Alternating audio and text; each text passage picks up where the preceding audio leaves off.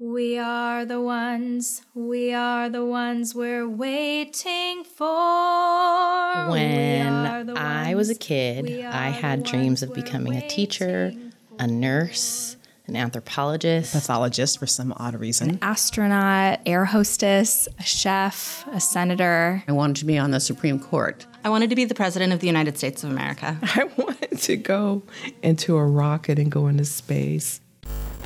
Hi everybody, Liam here.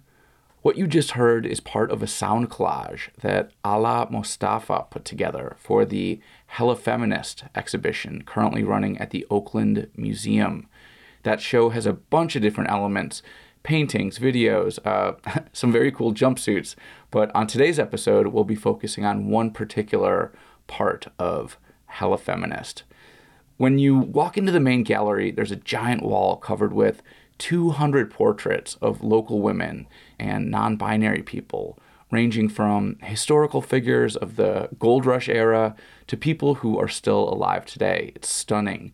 That wall is accompanied by a zine about these folks and also the audio collage that you just heard a clip of. Local author and activist Kate Schatz did the writing for this project, and my guest today, Miriam Klein-Stahl, did the art.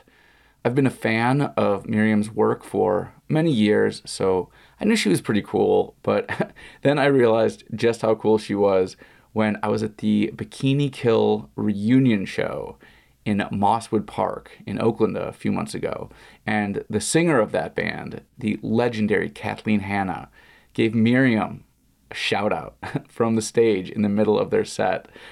Bikini Kill, of course, was one of the driving forces behind the whole Riot Girl movement of the early 90s, which was challenging patriarchy and rape culture and homophobia back when those things were going pretty unchecked by mainstream culture.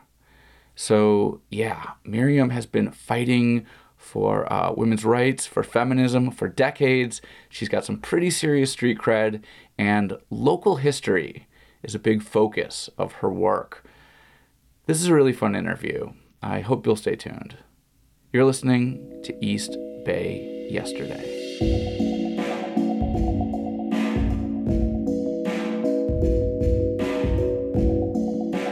Okay, so before we get into the questions, I want to give listeners a little peek behind the curtain of East Bay Yesterday. So fans of this show are always telling me great ideas for people and topics I should cover, but I only do about like one episode a month. So I have this list that just keeps getting longer and longer. And so when I went to the Oakland Museum's new Hella Feminist exhibit, and Miriam, I saw that you did this project that included portraits and little mini bios of hundreds of East Bay women and non-binary people, many of whom are on my list of people I want to cover eventually. I was like, perfect, I can have you on to do a little sort of crash course on some of these folks. Even though they all deserve like a deep dive, it'll be a while before I get to all of them. So I'm hoping we can cover some of the people you decided to include in this exhibit. And before we get started with all that, I'm wondering if you could sort of just introduce yourself and tell people a little bit about who you are and how you got into being an artist. Sure. My name is Miriam Klein-Stahl, and I live currently in Berkeley, California. And I grew up in the South Bay of Los Angeles. People may know San Pedro. And I came up to the Bay Area in 1989. I was living in Los Angeles, and I was a queer kid in the, mid 80s, and I just didn't see a life for myself in Los Angeles. And through Maximum Rock and Roll, a punk zine of the time, I saw an ad for a zine called Homocore, and I ordered it, and it came to my house in a brown paper bag in the mail, and I opened it, and I just couldn't believe that there was such a thing as like punks that were queer. And I was like, I have to move to San Francisco immediately. And I did. And I found the queer punks, and it totally opened up my world. I'd always been interested and involved in punk stuff in, even, as a teenager in LA, helping put on shows. But I'm not a person that plays music, and I wanted to be part of this scene. And when I moved to San Francisco, I knew that I like making things. I'd always use my hands. And so when I got to San Francisco, I got involved in Epicenter, a nonprofit record store, and it had a switchboard for people to call up and find information. You'd answer an actual landline, and people would ask about food or housing or where a gig was or whatever it was. It had a zine library. It was the first bookshelves for Prisoners Literature Project was there. There were AA meetings. There was mail order, Blacklist mail order was there to mail records and zines to people across the country. And this was all right before the internet. So it was a really important community space. And yeah, that was kind of my entryway into the Bay Area and finding my people, finding my community, and knowing that what I wanted to contribute was visuals, making images for whatever was needed. Yeah, and flash forward about 3 decades or so, and here you are, you've got this amazing zine on your lap, a very professional looking zine now, a little bit different than the old, Xerox 8.5 by 11 folded over pieces of paper from, back in the punk days that a lot of people did, but still... Oh, sorry. It's funny you would say that, because I look at this and see a total punk zine. I mean, it actually is that like 11 by 14 size that you fold over, but you need the longer stapler for, and it was printed by a local punk guy. Well, I guess it is pretty punk in terms of its ethos and some of the aesthetics, but it's legible, so that's always nice. Right, yeah. Some of the punk scenes, not so much. Yeah. But is there a name for this project? And can you tell me a little bit about how it came to be and how it ended up on the walls in the Oakland Museum? Sure. I have made children's books with Kate Schatz, who's a writer, and I'm an illustrator. And we had made a series of books. The first one, Rad American Women A through Z, which was on City Lights. And it became a New York Times bestseller. It kind of blew up, which... Congratulations. That's pretty amazing. Thanks. And that allowed us to make 3 other books in that series. And they're all kind of like radical history, women's history. Yeah, the last one being Rad American History A to Z, which is about movements.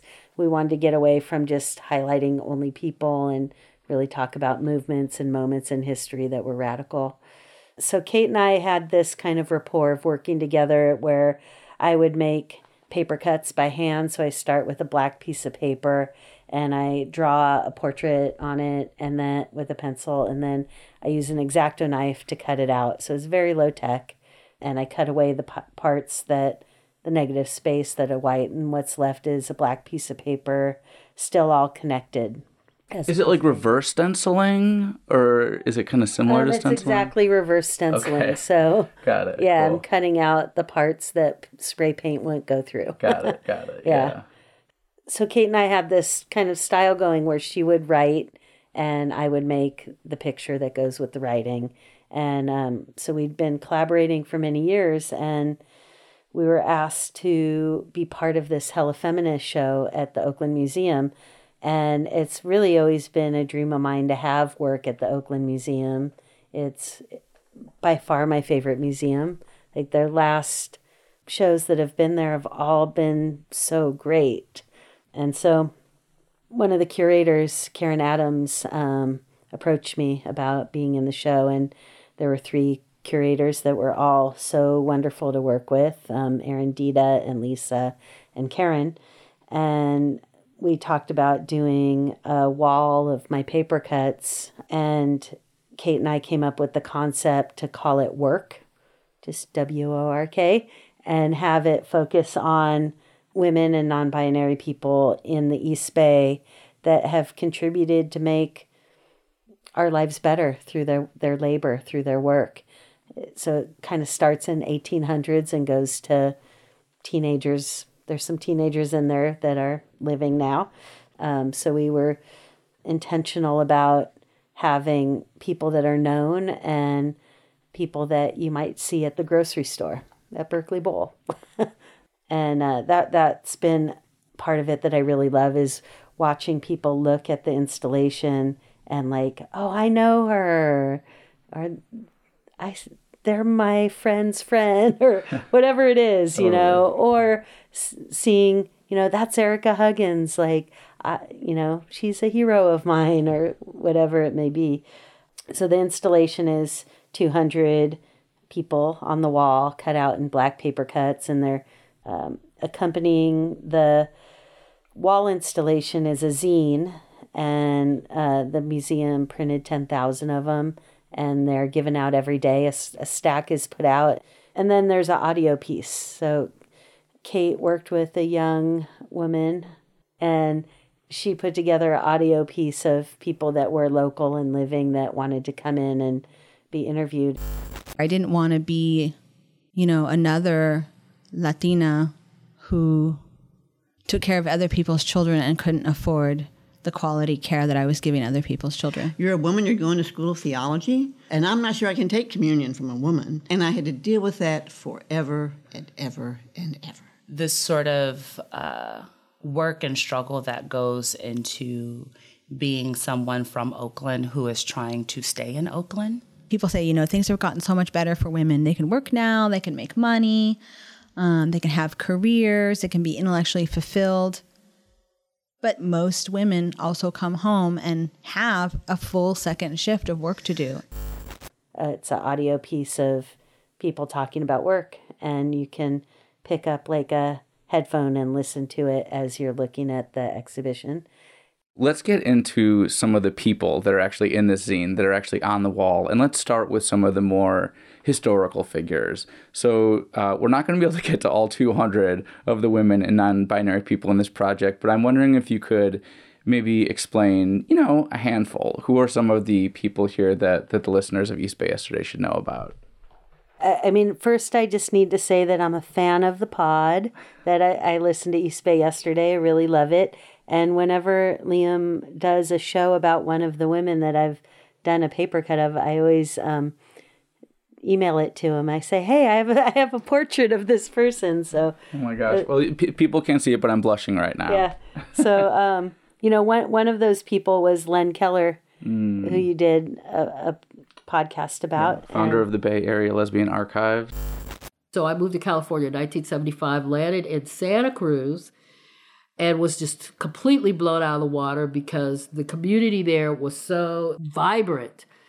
The Dykes there they were into everything. They were mechanics, they were doing construction. I mean, it was during this time when women were really about, look, we could do these things. At least we're going to try to do things that we've always been told our whole lives that we can't do, not supposed to do, etc. So there were just all kinds of amazing things going on, and I'm very impressed. She's in the show, a portrait of her, and that's one that I sent you, I believe. Yeah. It's hard to pick. I'm just looking through the zine. There's Miss Major. Tell us about Miss Major. Yeah, Miss Major used to live right near here. She is a legend in the trans community for really bringing resources around healthcare and housing and visibility to trans rights. Just jumping in real quick to note that Miss Major Griffin Gracie was also involved in a lot of prisoner solidarity work and is currently running a retreat center for trans people in Arkansas called House of GG. Here's a short clip from an interview conducted in 2015 by the Trans Oral History Project that features Miss Major talking about her participation in the Stonewall riot. Yeah, that Stonewall riot. Miss Major was there. At the time, everybody was fighting to get their rights. The blacks wanted theirs, women wanted their feminist rights done. You know, everybody wanted to be dealt with as human beings, you know what I mean? And so the gay culture was no different than anybody else. up until then, the police in every city rules the gay community bars and stuff. They go up to there and they take those nightsticks and hit the door jamb. And you're supposed to step away from a partner of the same sex if you're dancing with them. If you're at a table, you're supposed to move apart and sit and be casually talking within so many feet away from each other. For whatever reason, I have no idea what that was. No one can tell you definitively, well, this is what it was and this is why it happened. There is no what it was, why it happened. It was just the right time and the right place. Because when they came to get us out of there, nobody moved. They started chanting, don't arrest the girls, don't arrest the girls. And something happened, either something like a boom. I don't know if it was a firecracker. They say someone threw a beer bottle. Someone else did. One of the girls took her heel and broke a plate glass window. I don't know what the hell it was. All I know is that all of a sudden, everybody was fighting.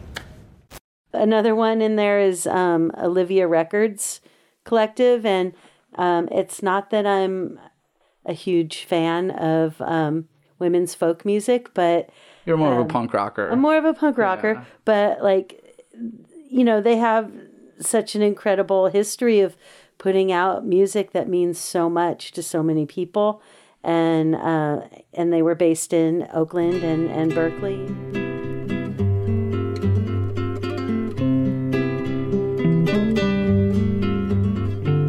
Whether it's a love song or only lonely blues, woman, you know you've gotta face the music.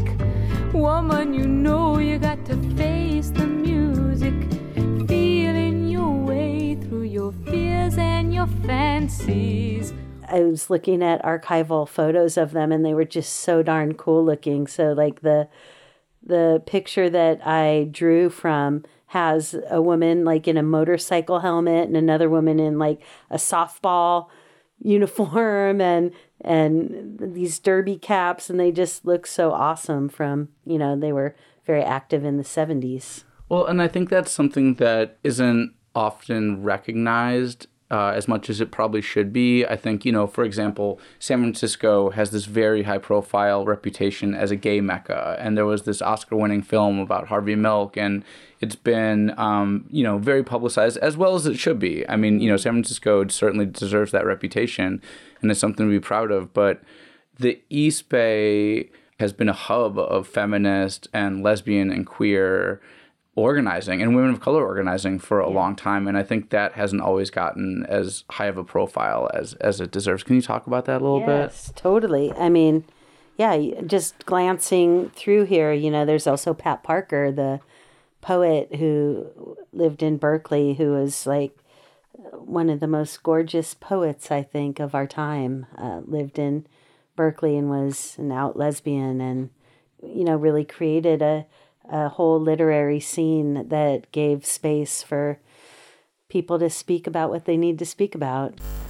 My lover is a woman, and when I hold her, feel her warmth, I feel good, feel safe. Then I never think of my family's voices, never hear my sisters say, bulldaggers, queers, funny, come see us, but don't bring your friends. It's okay with us, but don't tell Mama, it'd break her heart. Never feel my father turn in his grave, never hear my mother cry, Lord, what kind of child is this?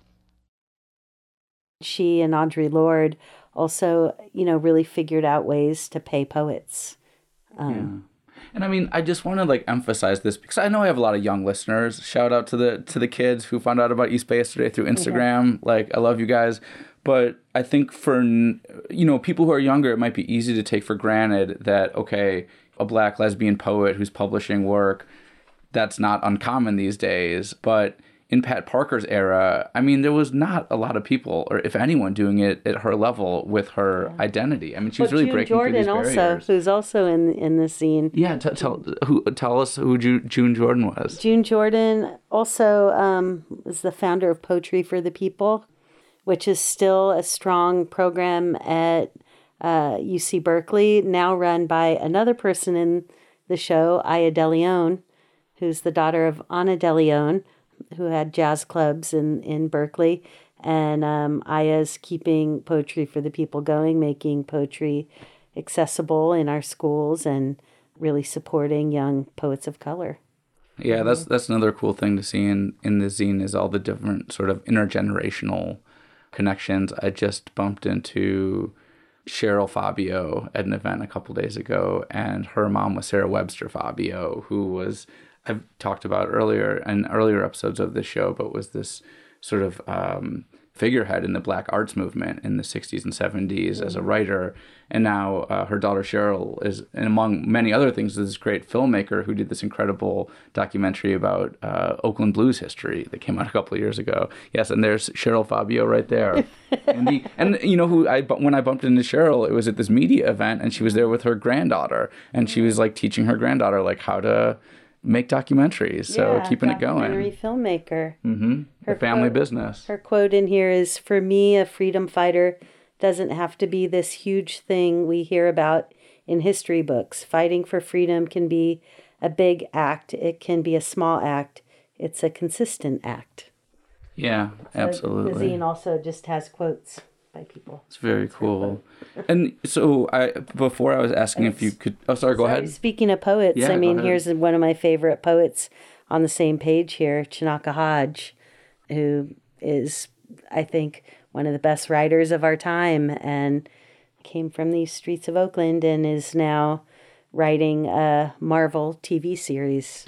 Let us stop waiting on freedom like it's the whooping cough. Stop hoping freedom is gonna court us on a Thursday date night. Quit crossing our legs and biding our time and biting our nails. It's our birthright, and they will lie to us and tell us we are violent for wanting peace. Peace is our dowry. We wed to a democracy that keeps taking off its ring. We married to a decadent system that mocks squalor and honor. We saw what they do to our leaders.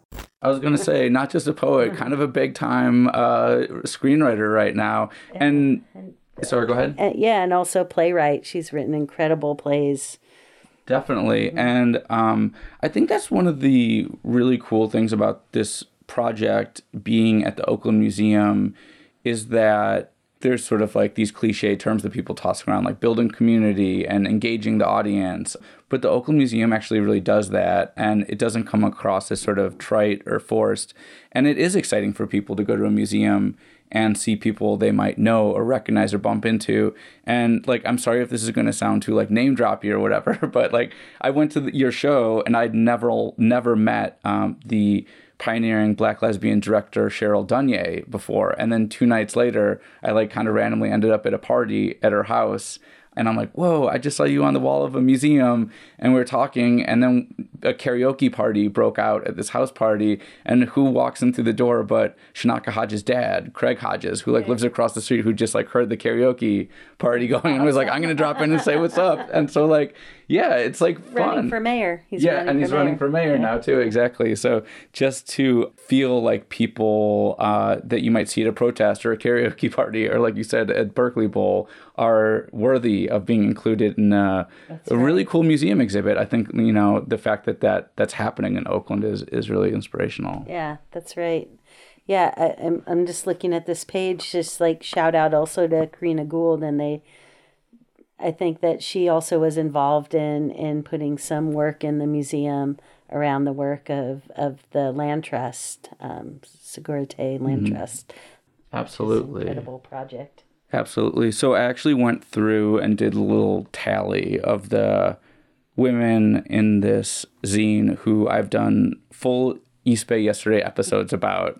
So just to the listeners who want to have like a deep dive about any of these people and get sort of like a more full story of their lives, I've done episodes about Karina Gould, co-founder of Segurite Land Trust, Delilah Beasley, pioneering Black journalist and historian, Dorothea Lange, famous photographer Erica Huggins, who was a Black Panther who ran the Oakland Community School, Ina Coolbrith, very first episode, California Poet Laureate, and also Oakland's first librarian, Janelle Hessig, a.k.a. Janelle Blarg, awesome cartoonist and just punk rocker, rad person. She's in the episode with Brontes.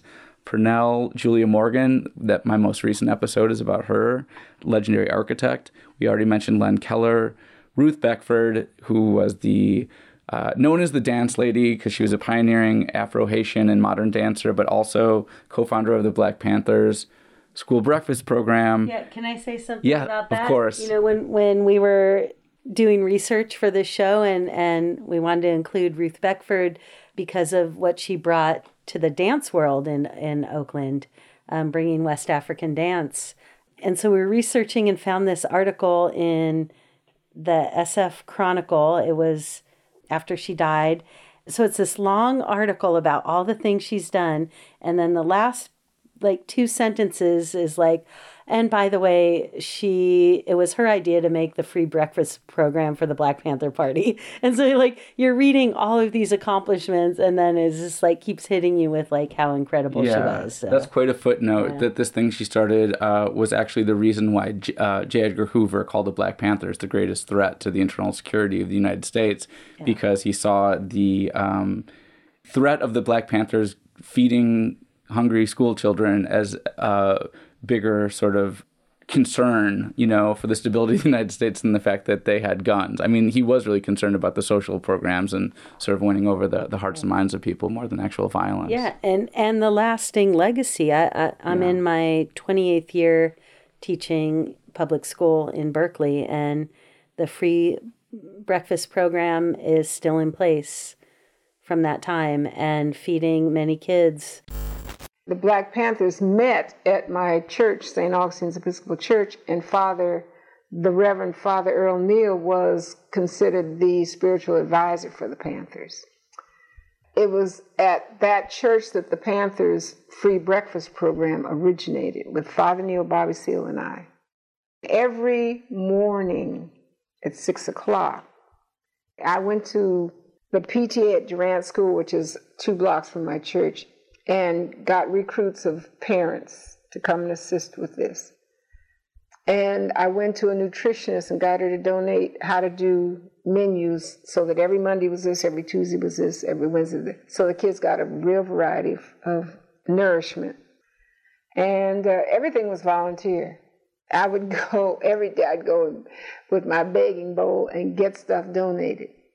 And at 6 o'clock every morning at St. Augustine's Church, in the downstairs kitchen, we would cook breakfast at 6 o'clock and serve about 100 kids every morning and get them served and out of there into school. And the principal came and said, "You don't know what this program has done. Our kids are not falling asleep.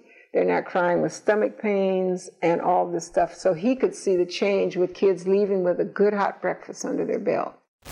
Finally, the last 2 people I wanted to mention who I've done episodes about that are in your awesome zine are the legendary blues singer, Sugar Pie DeSanto, one of the coolest people I've ever interviewed in my life, total badass, and, of course, Betty Reed Soskin, who is also one of these people that's done like a million things. Her resume goes on for about a mile. She's probably best known now as the oldest national park ranger in America, although she just retired. She's 100 years old, but I did want to mention that her voice will be included in an upcoming walking tour that I'm developing for the city of Richmond. So Stay tuned for more details on that.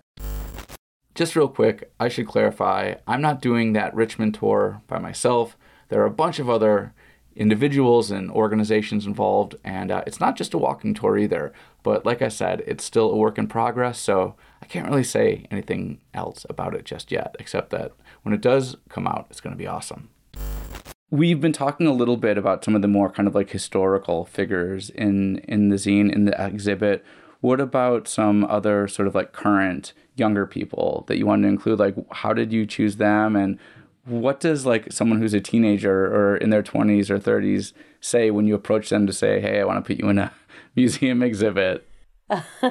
Well, you know, one of my former students is in it, or actually a couple of them, because I'm a high school art teacher. So I'm at this point, I've taught thousands and thousands of youth who are off doing incredible things now. And a couple of my students these last few years have lived through some really hard times, like all of us on Earth right now, you know, making it through these pandemic times. And right before we went into shelter in place, there were a couple things that happened at the high school.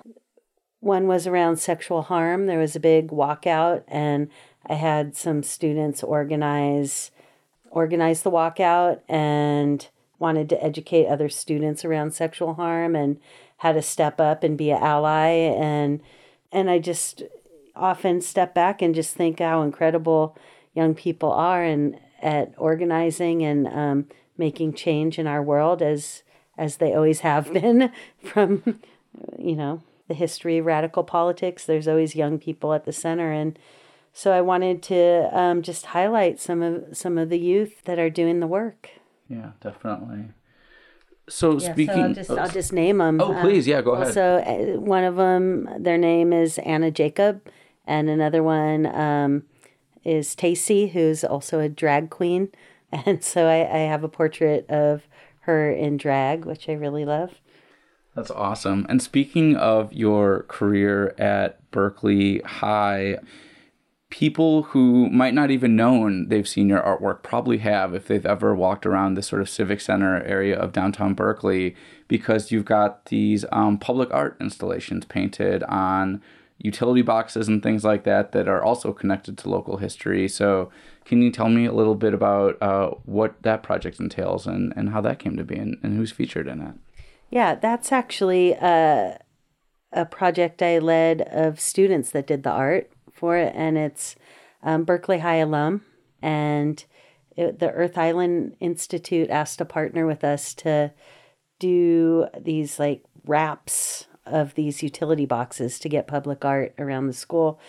So they really let us come up with the concept, and speaking with students, they wanted to highlight people that had gone to Berkeley High that have done interesting things. So there's a lot of them. So there's Josh Redman, the jazz musician, the Lonely Island comedy crew. Chinaka Hodge is on there, and Phil Lesh. That's the box that's all performers.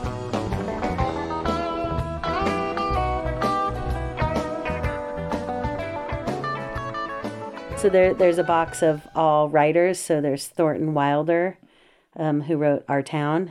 There's Philip K. Dick, who is a science fiction writer. And then the most brilliant science fiction writer, or one of them, Ursula K. Le Guin, who went to Berkeley High. And then the fourth writer is Ariel Schrag, who is a comic book artist and writes for television. And then there's another box that has activists, and that box has Bobby Seale, who went to Berkeley High. And I love the Bobby Seale portrait because he's facing MLK, which was the Red Line in Berkeley. So he's kind of looking at where Black families could only own houses below MLK in that part of Berkeley. And I love that he's just looking at the street right there. I mean, and the Black Panthers were organizing at Merritt College back when it was on MLK, right by the Oakland-Berkeley border there, just, a mile or so up the road. So yeah, that's right. Lots of local connections. And then someone near and dear to me, Jean Wang, who's died a couple years ago and was a mentor of mine and worked in organizing parents in Oakland public schools and was a real leader in educational reform. And then there's another person on the box, and it's my only regret with this project. I wish we put Glenn Burke, who went to Berkeley High also and was maybe the first out professional baseball player who's from Oakland and went to Berkeley High. And also possibly the inventor of the high five. Possibly the inventor of the high five. That is the lore. Yeah. I hear when he gave a high five, everyone's like, "Oh my God, what was that?" Mind-blowing moment in sports history. Now we all high five. Yeah, that's right. But instead we put this other old geezer in baseball who turns out to be kind of a racist asshole. So I'm not even going to say his name, but he's up there.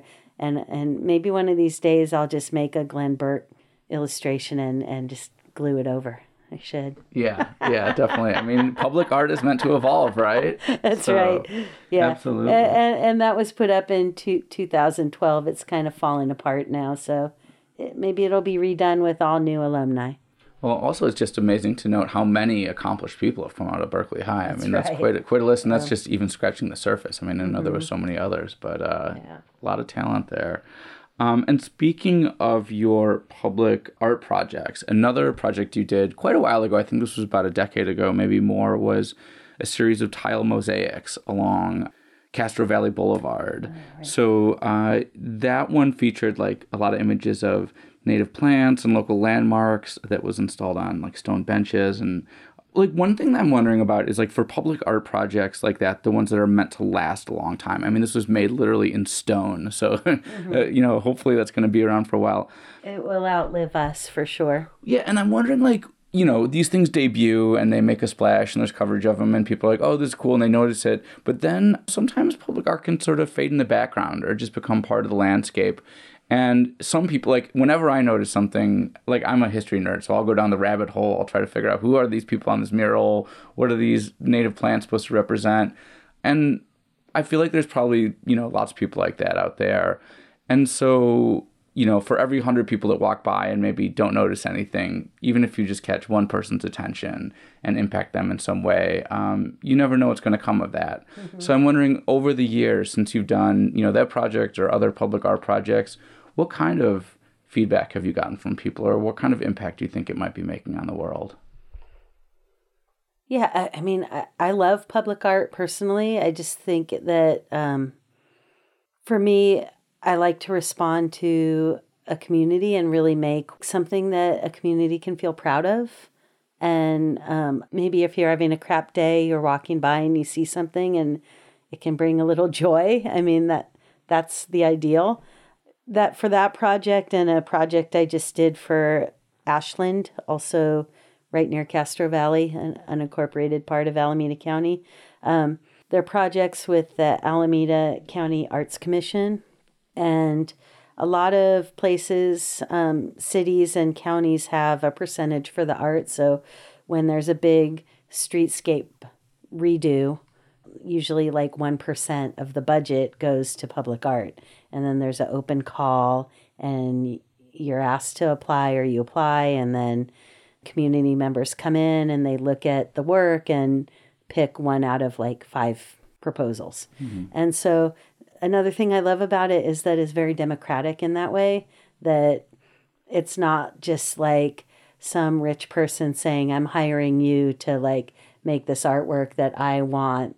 Yeah. Or I want, or it's not like advertising, like trying to like push some sort of idea on you. It's, it goes through a committee of people that is hopefully diverse and represents the community, and then has to be approved by a city council. And so there's a whole process to it, which a lot of artists really don't like, but it's something that I really do like. And maybe because I've like worked in public education for a long time, I have a tolerance for bureaucracy. But I feel like it's art for the people, by the people. And so I am a big fan of being a maker of public art and also appreciating other people's public art pieces. Absolutely. And I believe that there should be this percentage for art, that developers shouldn't get away with making these big, ugly projects in our towns and not giving money towards the arts. I think any sort of big development that happens should also have a percentage for the arts attached to it. Yeah, absolutely. I'm currently reading a biography of the famous critic John Berger, who I think probably, if people have heard his name, they're probably most familiar with this series that he did for the BBC in the early 1970s called Ways of Seeing. It's on YouTube if you haven't seen it. It's extremely worth checking out. And the part of the book that I'm reading now is sort of about the post-war, Cold War era of England.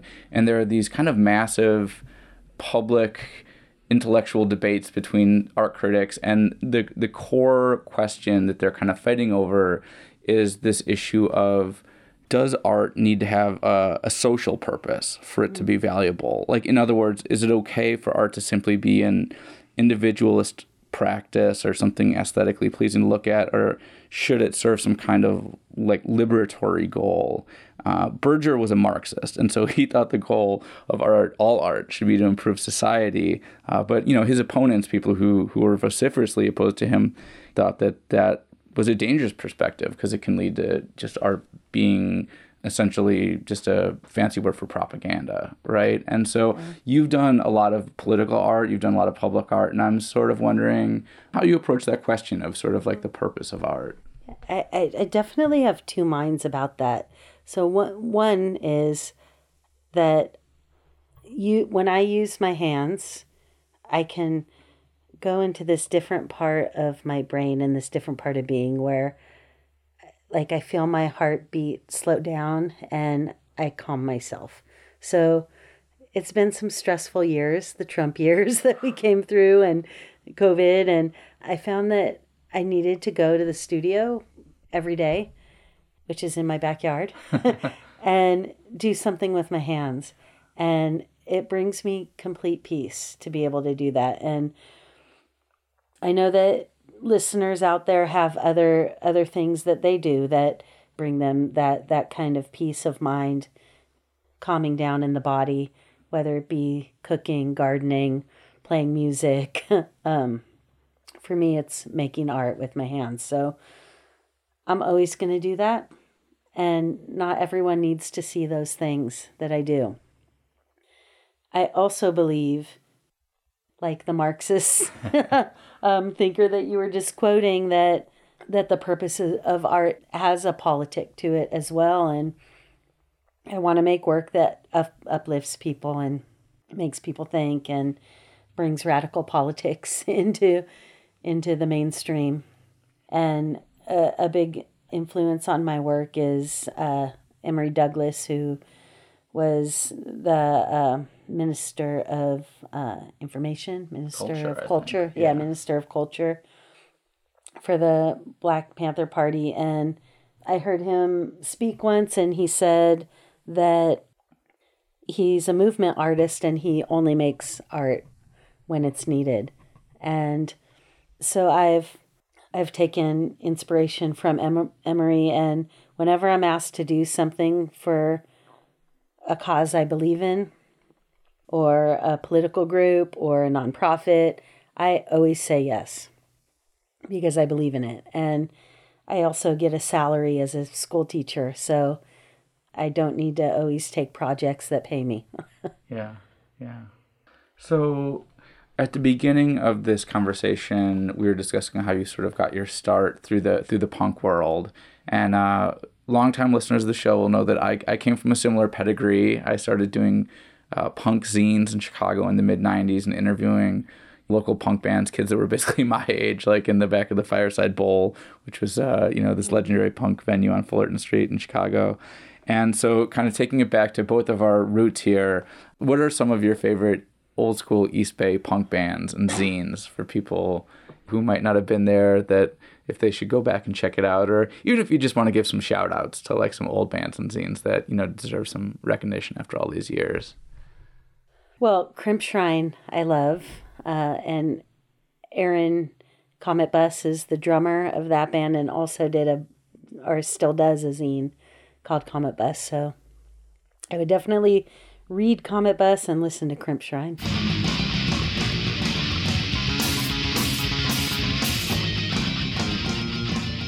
Yeah, definitely. And Aaron, if you're listening, I'd love to interview you sometime. I know he's kind of hard to get a hold of, so we'll see if that works. And also just shout out to Janelle Blarg. I mean, I probably a couple times a year look through my old Blargs just to have a laugh. Like if I'm having a shit day and I want to laugh, I'll read one of Janelle's stories or look at one of her comics, because I think no one can spin a tale like Janelle. Yeah, no, she's so great, and I'm very excited to see her still doing her illustration work. Oh, and speaking of illustrators, one of the other women that you include in the zine, who I haven't done an episode about yet, but I really want to, is Jessica Mitford, whose story is like incredible. I won't even get into it right now because she's just one of those people that has lived such a mind-blowingly interesting life. But I just found out that Mimi Pond, who did these incredible graphic novels about working at Mama's Cafe on Broadway in the 70s and early 80s when she was an art student in Oakland, Mimi Pond is doing a new graphic novel about Jessica Mitford that's supposed to be out next year. So exciting. That'll be like the hook for me to finally do the Jessica Mitford episode, hopefully. Awesome. That sounds really exciting. Yeah. Oh, and then just getting back to the East Bay punk situation, something I just realized is that you have a punk singer and a queer skateboarder in the zine, Cher Strawberry, and I just happen to be wearing a shirt for a band called Twomp Sax, which Cher is, I believe, the singer, and I'm trying to remember, I've seen Twomp Sax a couple of times. I can't remember if Cher plays an instrument or not. I just remember them jumping around, singing, being very acrobatic on stage, and they're super fun to see too. So old school punk, new school punk, it's all good.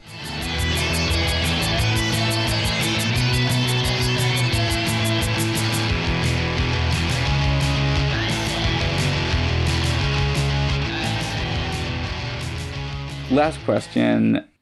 You've done so much research on East Bay history, feminist history, rad women. So now I'm asking you for advice. Who else should I cover on East Bay Yesterday that I haven't got to yet? Wow. Who would I want to hear more from? Sure. Yeah.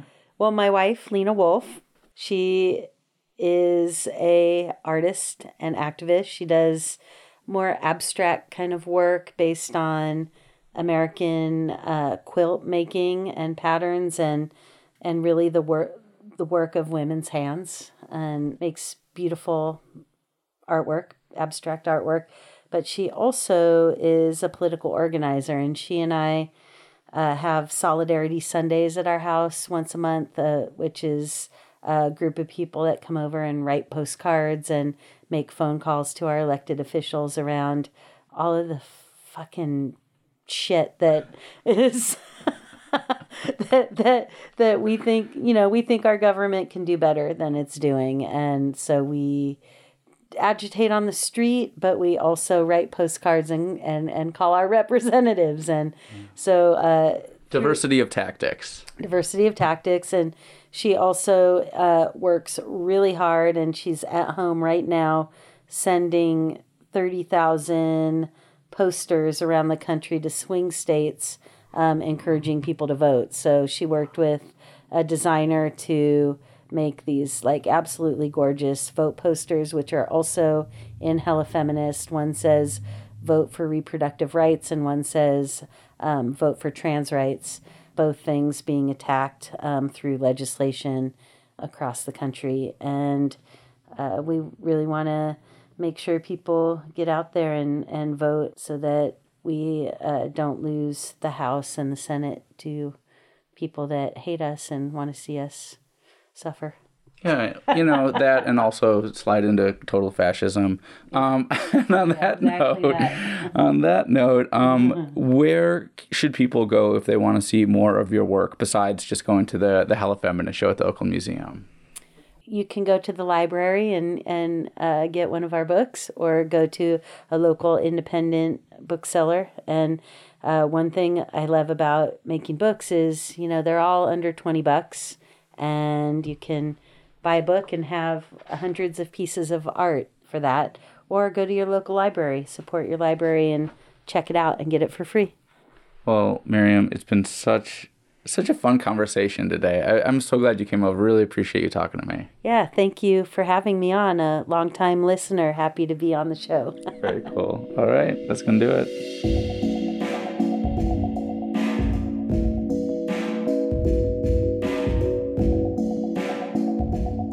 Thank you so much for listening to this episode of East Bay Yesterday. I've been your host, Liam O'Donoghue. Before I get to the credits, I just wanted to thank everyone who got tickets to my Bygone Berkeley event at Shotgun Players Theater that's happening in a few weeks. That event actually sold out super fast, so we're working on adding another date or maybe two. Once we figure it out, I'll be announcing the new dates in my newsletter. You can sign up for that and find my social media links at eastbayyesterday.com. yesterday.com. Other than that, I've got a few more other really good events coming up that I'm super excited about. This Saturday, September 10th, I'll be at the History Fair, hosted by the Cameron Stanford House on the beautiful shores of Lake Merritt. I'll be hanging out, selling long-lost Oakland posters, catching up with my friends from the Emeryville Historical Society, Commons Archive, the Black Panther Alumni Network, the Cohen Bray House, Berkeley Historical Society, Oakland Heritage Alliance, West Oakland Cultural Action Network, and a bunch of other groups. That's free with a library card, so come through. And speaking of the library, on October 2nd, I'll be doing a live interview at the Oakland, Maine Library Branch with New York Times bestselling author Julia Shears and also award-winning journalist Allison Gilbert about their new book. It's called Listen World, How the Intrepid Elsie Robinson Became America's Most Read Woman. Elsie Robinson started as a Oakland Tribune columnist, I believe, way back in the day. That conversation is going to take us way back to the roaring 20s era of the Bay Area. Should be a fun talk. What else? I'm doing an event at the New Parkway.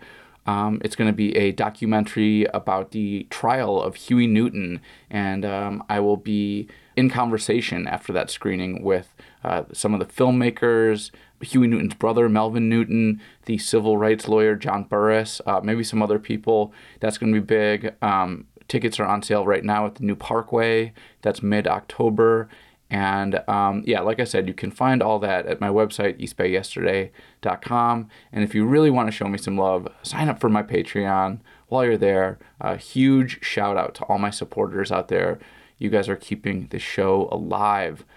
So many thank yous for this episode. Thanks to everyone at the Oakland Museum who made this exhibition happen, the curators, the communications people, even my friend Maeve, who is the groundskeeper over at the Oakland Museum of California. She's keeping the garden looking lovely. Who else? Shout out to everyone whose voices and music you heard this episode. That would include Miss Major, Meg Christian from Olivia Records, Pat Parker, Chinaka Hodge, Ruth Beckford, Crimp Shrine, Twomp Sax, and Len Keller. Sadly, Len passed away about 2 years ago, but the Bay Area Lesbian Archives is still going strong.